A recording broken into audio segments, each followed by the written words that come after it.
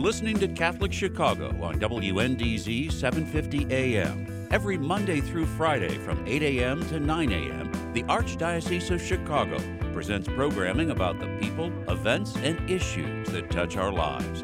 Thanks for letting us be part of your morning. Now again, Catholic Chicago.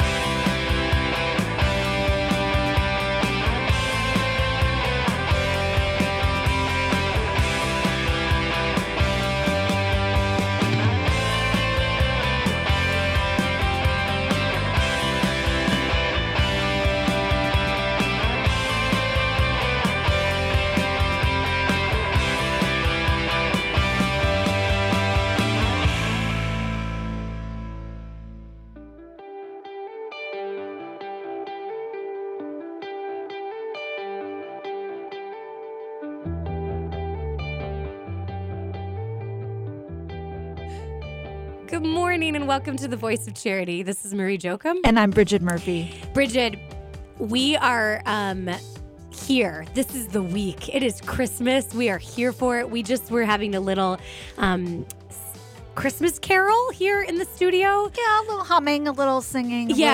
Our producer had a really worried look on his face because I think he thought we were going to actually do that as we enter into the half hour here, but we're not. Don't worry. We've changed the format. It's all Christmas carols all the time. Yeah, exactly. Here at the Voice of Charity. Exactly. So, as we said, it is Christmas week, and as we all make an effort to sort of enter into this crazy time, this bustle of the season, and also just the reality of what that looks like during a pandemic, I think it's all the more important to pause and remember what we're actually celebrating, right? The birth of Jesus. So we're really excited today to do something a little bit different, and that is we've dedicated this show to learn more about the sites where the Nativity actually happened. Our guest today is a dedicated priest in the Archdiocese of Chicago who is also a well-known Holy Land scholar. Reverend Edward Harnett has taken hundreds of pilgrims on over a dozen trips to the Holy Land over the past 40 years. Included, of course, in these tours are the sites they see are Bethlehem and the Church of the Nativity, which is built over the site where Jesus was born. It has been revered and venerated as such since the earliest days of Christianity. Father Hartnett is currently pastor emeritus at Saints Joseph and Francis Xavier in Wilmette, where he continues to serve in a wide variety of ways. And we're really excited to talk with him today and have him take us on this journey. Welcome, Father Hartnett. Thank you. It's good to be with you. Father, when did you start taking these trips to the Holy Land, and kind of what led you to do this, and how did it become part of your ministry? It goes back, and it was kind of accidental. In about 1982, a young priest who I had supervised his internship called me up after he was ordained and said, "The diocese is having a tour to the Holy Land. Why don't we go?" So I said, "Okay, let's go." I had always had an interest. I guess I enjoyed archaeology in general, and then I got into biblical archaeology, and there was a publication which is still being published, the Biblical Archaeological Review, and I had been reading it for years, so I was ready to go. And so we went, and it was a great trip. But then I didn't go after that until 1990. I decided I ought to take a sabbatical. Your priest is entitled to sabbaticals periodically, and I had never taken one. So I decided to do that, and the place I wanted to go was the Holy Land. And so I did, and I lived there for 3 months in Jerusalem, and, we studied Scripture and travel and so on. And then when I came back, the parishioners started saying to me, "Well, why don't you take us?" Yeah. So that's what Bridget and I are saying too. Can you take us? Well, Israel was a lot of things were going on, like the Intifada, so it wasn't very stable. So I had some apprehension, but anyway, the people insisted. I remember I had postponed it a couple of times, and one gentleman, Dick Kelly, came up to me and said, "Now, Father, there's always going to be something. We just have to go." So, okay, I said, "Then you're on the committee." And so we planned it, and we went, and it was very good. It was harder for me because it was the first time I had brought a group, but I learned, and we had a very good trip. And one led to another, and one led to another, and then every few years I would ask if people want to go, or people would ask me, are you going to go again? And I'd say, oh, sure, let's do it. And so I ended up going about a dozen times. So it's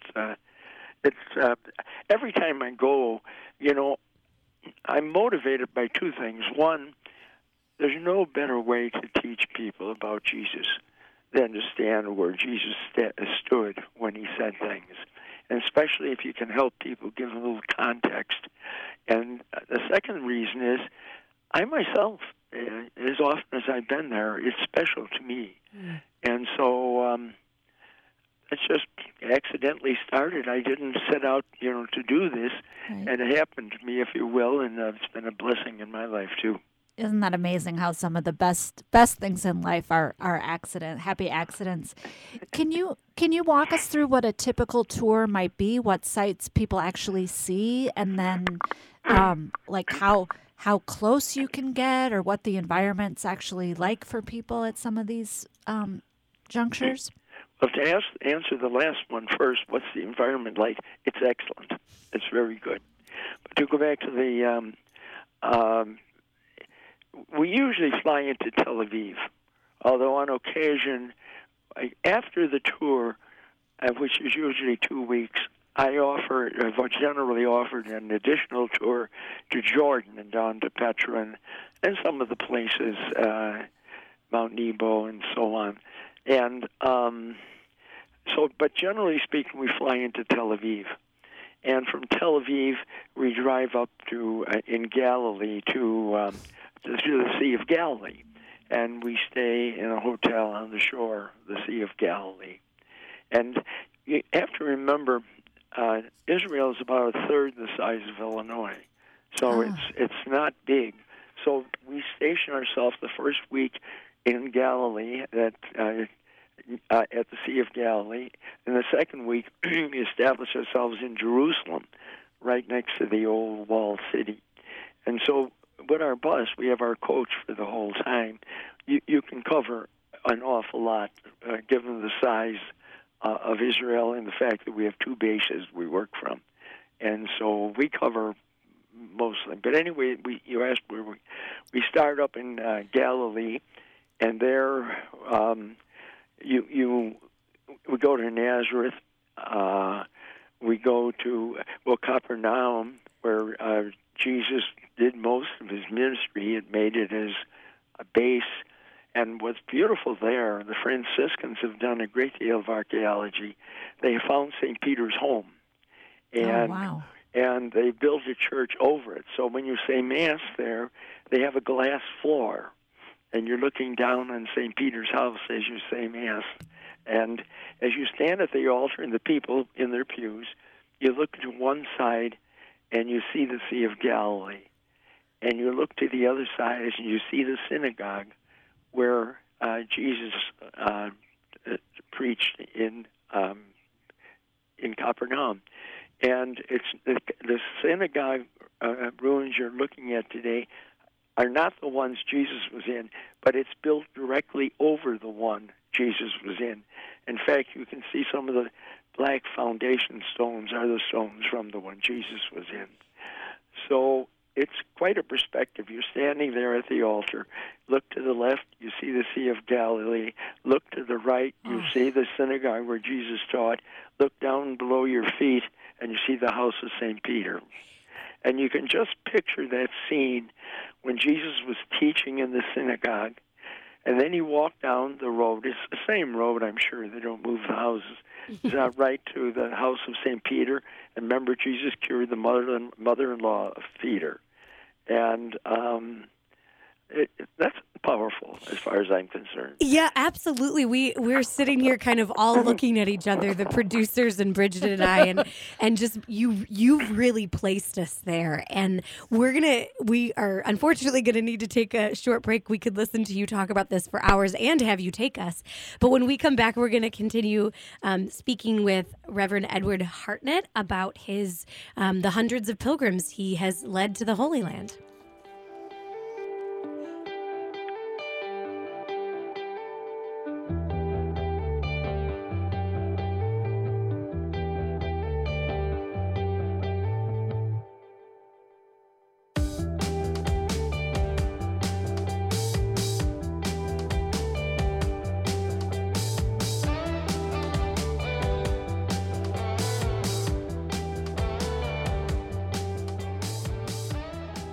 Catholic Charities staff members work every day to end poverty and homelessness. We do this on a one-to-one basis with anyone who asks for help. We also work with organizations who study these issues across our city, state, and nation. The Wilson Sheehan Lab for Economic Opportunities, or LEO, at the University of Notre Dame is one of these research centers. Through our partnership with LEO, Catholic Charities has gained valuable insights into scientific evaluation methods that determine the most effective interventions to help people avoid poverty and homelessness. Along with our experience and compassion, trusted research is helping Catholic Charities offer hope and so much more to anyone in need. For more information, visit CatholicCharities.net. On Friday, January 22nd at 12 o'clock p.m., the Archdiocesan Mass for Life will be live-streamed from Holy Name Cathedral. Celebrated by Bishop Kevin Birmingham along with priests from across the Archdiocese of Chicago, it will be held on the anniversary of Roe v. Wade and the eve of the final event of the March for Life Chicago tour. Please join us. The Mass will be live-streamed on the Archdiocesan YouTube channel. For more information and to register to attend, please visit respectlifechicago.com/events. Hey, it's Timothy Johnston here from Liturgy Training Publications. Over the past few months, I'm sure you've found yourself at home more, whether it's working from home or watching live stream masses on Sunday mornings. As we began adjusting to this at the beginning of the pandemic, one of the things I missed the most was gathering with friends at the parish. That's why we at LTP have created this new virtual gathering series called Living the Sunday Word. We meet virtually on Thursday evenings each week and reflect on the upcoming Sunday readings. And with that, we share stories to help us more fully reflect on the Word of God. I'm inviting each of you to join us, a group of friends meeting virtually from all parts of the country. So visit ltp.org for more information and to register. You won't want to miss this.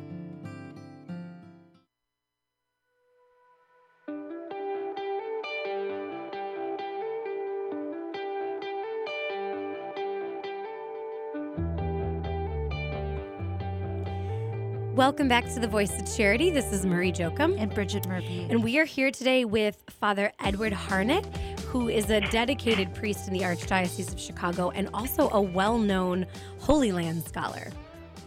Father Harnett, before the break, you were talking about saying Mass in this extraordinary setting.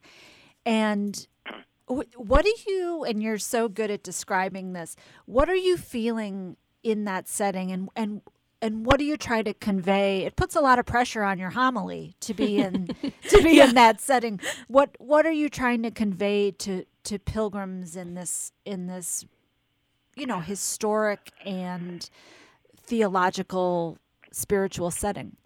In fact, it's very easy to preach because the place preaches for you and with you. I remember one time. A lady said to me, we had our coach, I told you, between places, and she said, why don't we say the rosary while we're traveling between places? And I thought for a minute, and I said, no, I don't think so. The place has power. You don't have to add to it, and you don't want to get in the way of it. The whole experience there is moving, and you're going through these places, and your coach. And, of course, people have casual conversations. We always make sure there's extra seats so people can move around and, relax. But everybody's in awe of what they're seeing. So you don't need to add anything. So as far as preaching is concerned, it's never easier. And I don't find myself doing a lot of preparation because you get there at the site and somehow it takes over. You just talk about what you're experiencing, and so it's very easy to preach there. That makes a lot of sense. How about your archaeological interest and training? You're really able to speak to the spirit in the land and the buildings and the stones. How does that help you? Well, what I like to tell people sometimes is when we talk about traditions, there's big T and there's small t. The big T, this is really solid. Small T, well, okay, maybe. And so I've read about and studied this, and I got to know a priest very well who was a biblical scholar there. He died a few years ago, Jerome Murphy O'Connor, and I got to know him pretty well. In fact, he stayed with me for a while here. But I learned an awful lot from him. Plus, I've been reading about it for years and years, and I've been there. So I don't. It comes naturally, and as I say, the place has its own power, and you don't have to add to it. It's spiritual without being heavy. You know what I mean? Mm-hmm.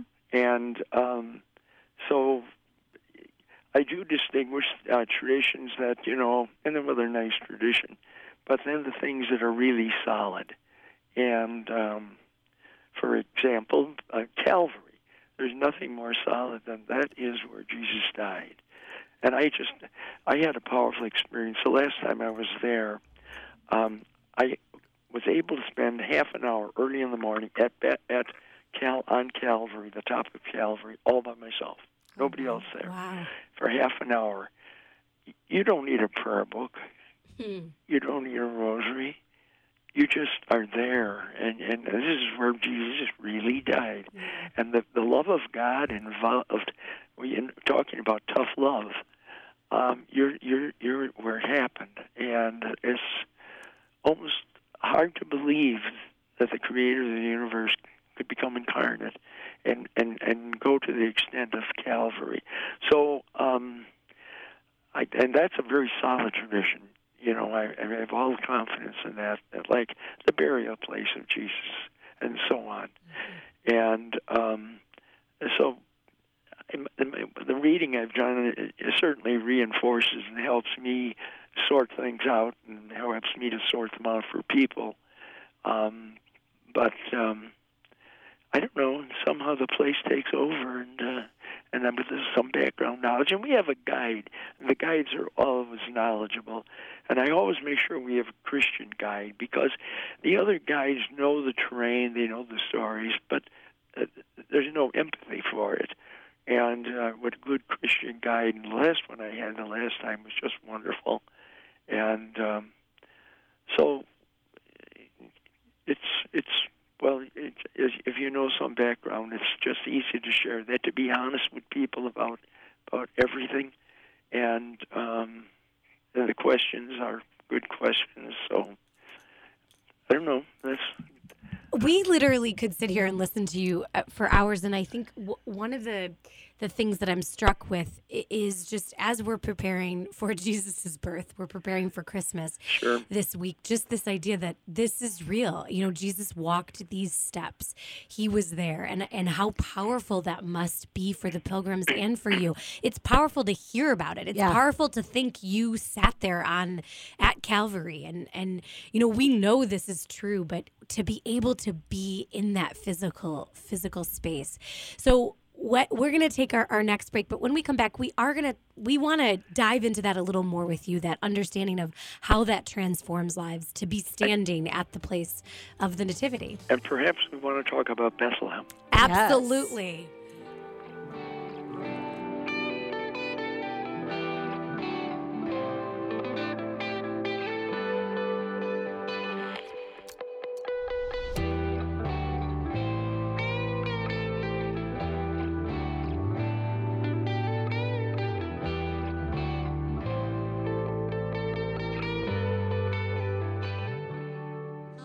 In the manger, as Jesus was born, no one could imagine how the events of his life would change the world forever.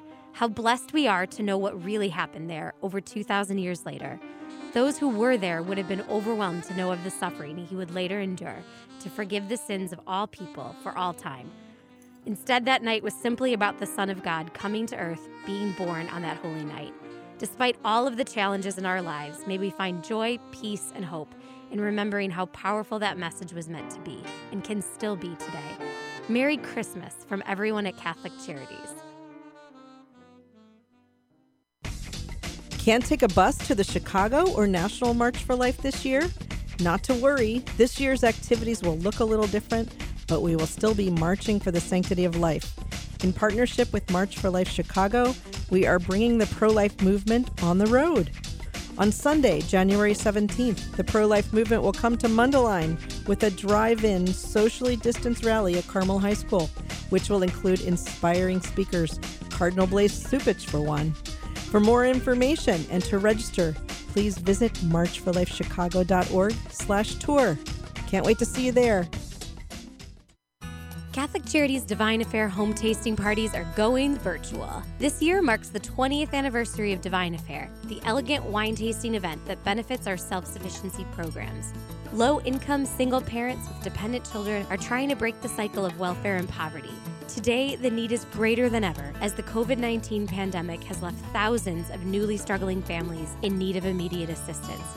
You can easily coordinate a virtual wine tasting and help Catholic Charities at the same time. Each guest will enjoy a sample wine kit that includes wine and a guide, all courtesy of Louis Glenn's Wines.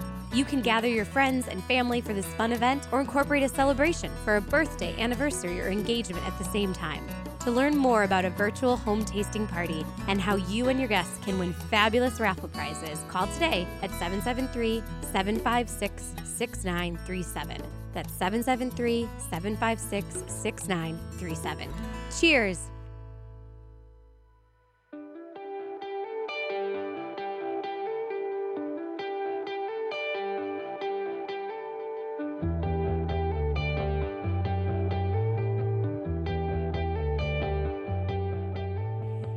Good morning and welcome back to the Voice of Charity. This is Marie Jochum And Bridget Murphy. and we are here today talking with Father Edward Harnett. And we need to get on track here because I will just listen to you talk forever. But you brought this up at the end of the last segment, Father, and we're going to listen to you. Can you share with us a little bit about the experience of being at the Grotto of the Nativity, being there in Bethlehem, and what that's like? And what are the things our listeners need to know?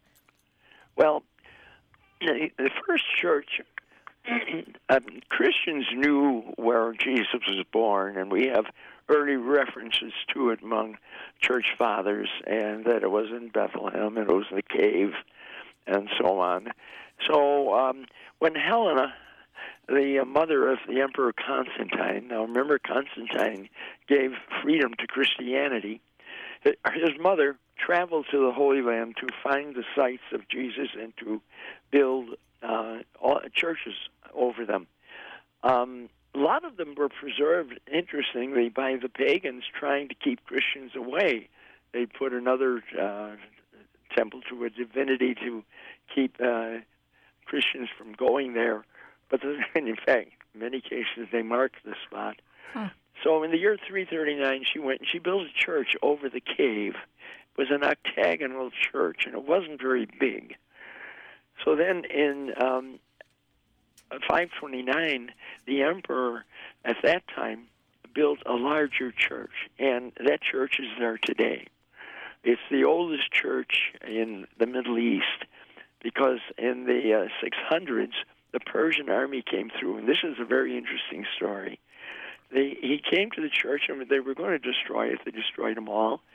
But on the front, there was a picture of the Magi coming to Bethlehem, and the Magi were dressed as Persians. So the Persian general saw the Magi dressed as they were dressed. So that plus, in fact, they had good relations between the Muslims and the Christians in that area. The church was spared, so it's still there. When you come near it, How much time do we have? We've got 4.5 minutes left. Okay. Good question, Father. And then we're bringing you back another time. The door, there's three archways, and each one is smaller. And the final one is about chest high. You have to bend over. It's called the humility door. And the reason was because they used to go in with wagons and steal everything out of the church and drive out. And then when they made their doors too small for that, they'd come in on their horses. And so they made them too small for that. So but once you bend down to get in, you're in a large church. It's almost like a Roman basilica. It's long and somewhat narrow. And at the other end is a Greek Orthodox sanctuary. Mm. But then you go around the side and down the steps, and you're in the grotto. You're in the cave. And at the center, there's a Greek Orthodox altar, and under it, a star on the floor with a hole, and you can reach down. The point is, you can touch the floor. The tradition is that's where Jesus was born. The Catholics have an altar over on the side. The tradition is that's where Jesus was laid in the manger. Now, I think, as far as I'm concerned, that Jesus was born in the cave. I'm not going to split hairs about what spot of the cave. Listen, don't be ruining any of our big T's and small T's, Father. This is the cave where Jesus... See, homes were often built over or in front of caves in that time. So this was probably that extra room that when the family and everybody's in the main room, you couldn't give birth to a baby there. So women, I'm sure, took Mary into the back, and Jesus was born in that area. So it's moving when you're there, and we say Mass in an adjacent cave. At this time, because of the crowds, you don't get a chance to say Mass in the cave. We say it one adjacent to it, with even a doorway, and saying Mass there. I remember one of the last times I did it. Just when I finished, somebody starts singing Silent Night, and it just takes over. Silent Night never meant as much as it does then. And everybody just chimed into Silent Night. And then everybody just walks out kind of silently because what are you going to say? I mean, you've just experienced that. You know, I wish that this show could go on for 6 more hours, but in the last minute and a half, what is something that you would share with our listeners to kind of take with them as we enter into Christmas in just a few days? I think the miracle of the Incarnation. The Creator of the universe. You can go on your internet or in your computer, and you can see the galaxies and all that, and the Creator of all this in one time and one place. Perhaps more times in places we don't know in the universe, but certainly here, became one with us to lead us to be one with Him. And in other words, we can't cross the gap to God, so God crossed the gap to us. And just to realize that the Creator of the universe took human form and was born here. I mean, I don't know what more to say. I don't think there is anything more to say. I that is beautiful, and thank you for bringing home Christmas to us. Thank you for bringing home the Incarnation, and truly that is going to be the end of our show today. We thank you, Father Harnett, for this, and we look forward to when the world opens back up. You have 4 people who are signing up to come with you. So on behalf of Catholic Charities, we would like to thank all of our listeners for their support throughout this past year and for bringing Jesus to all of us. That's right. Merry Christmas, everyone. Okay. Thank you. Thank you very much.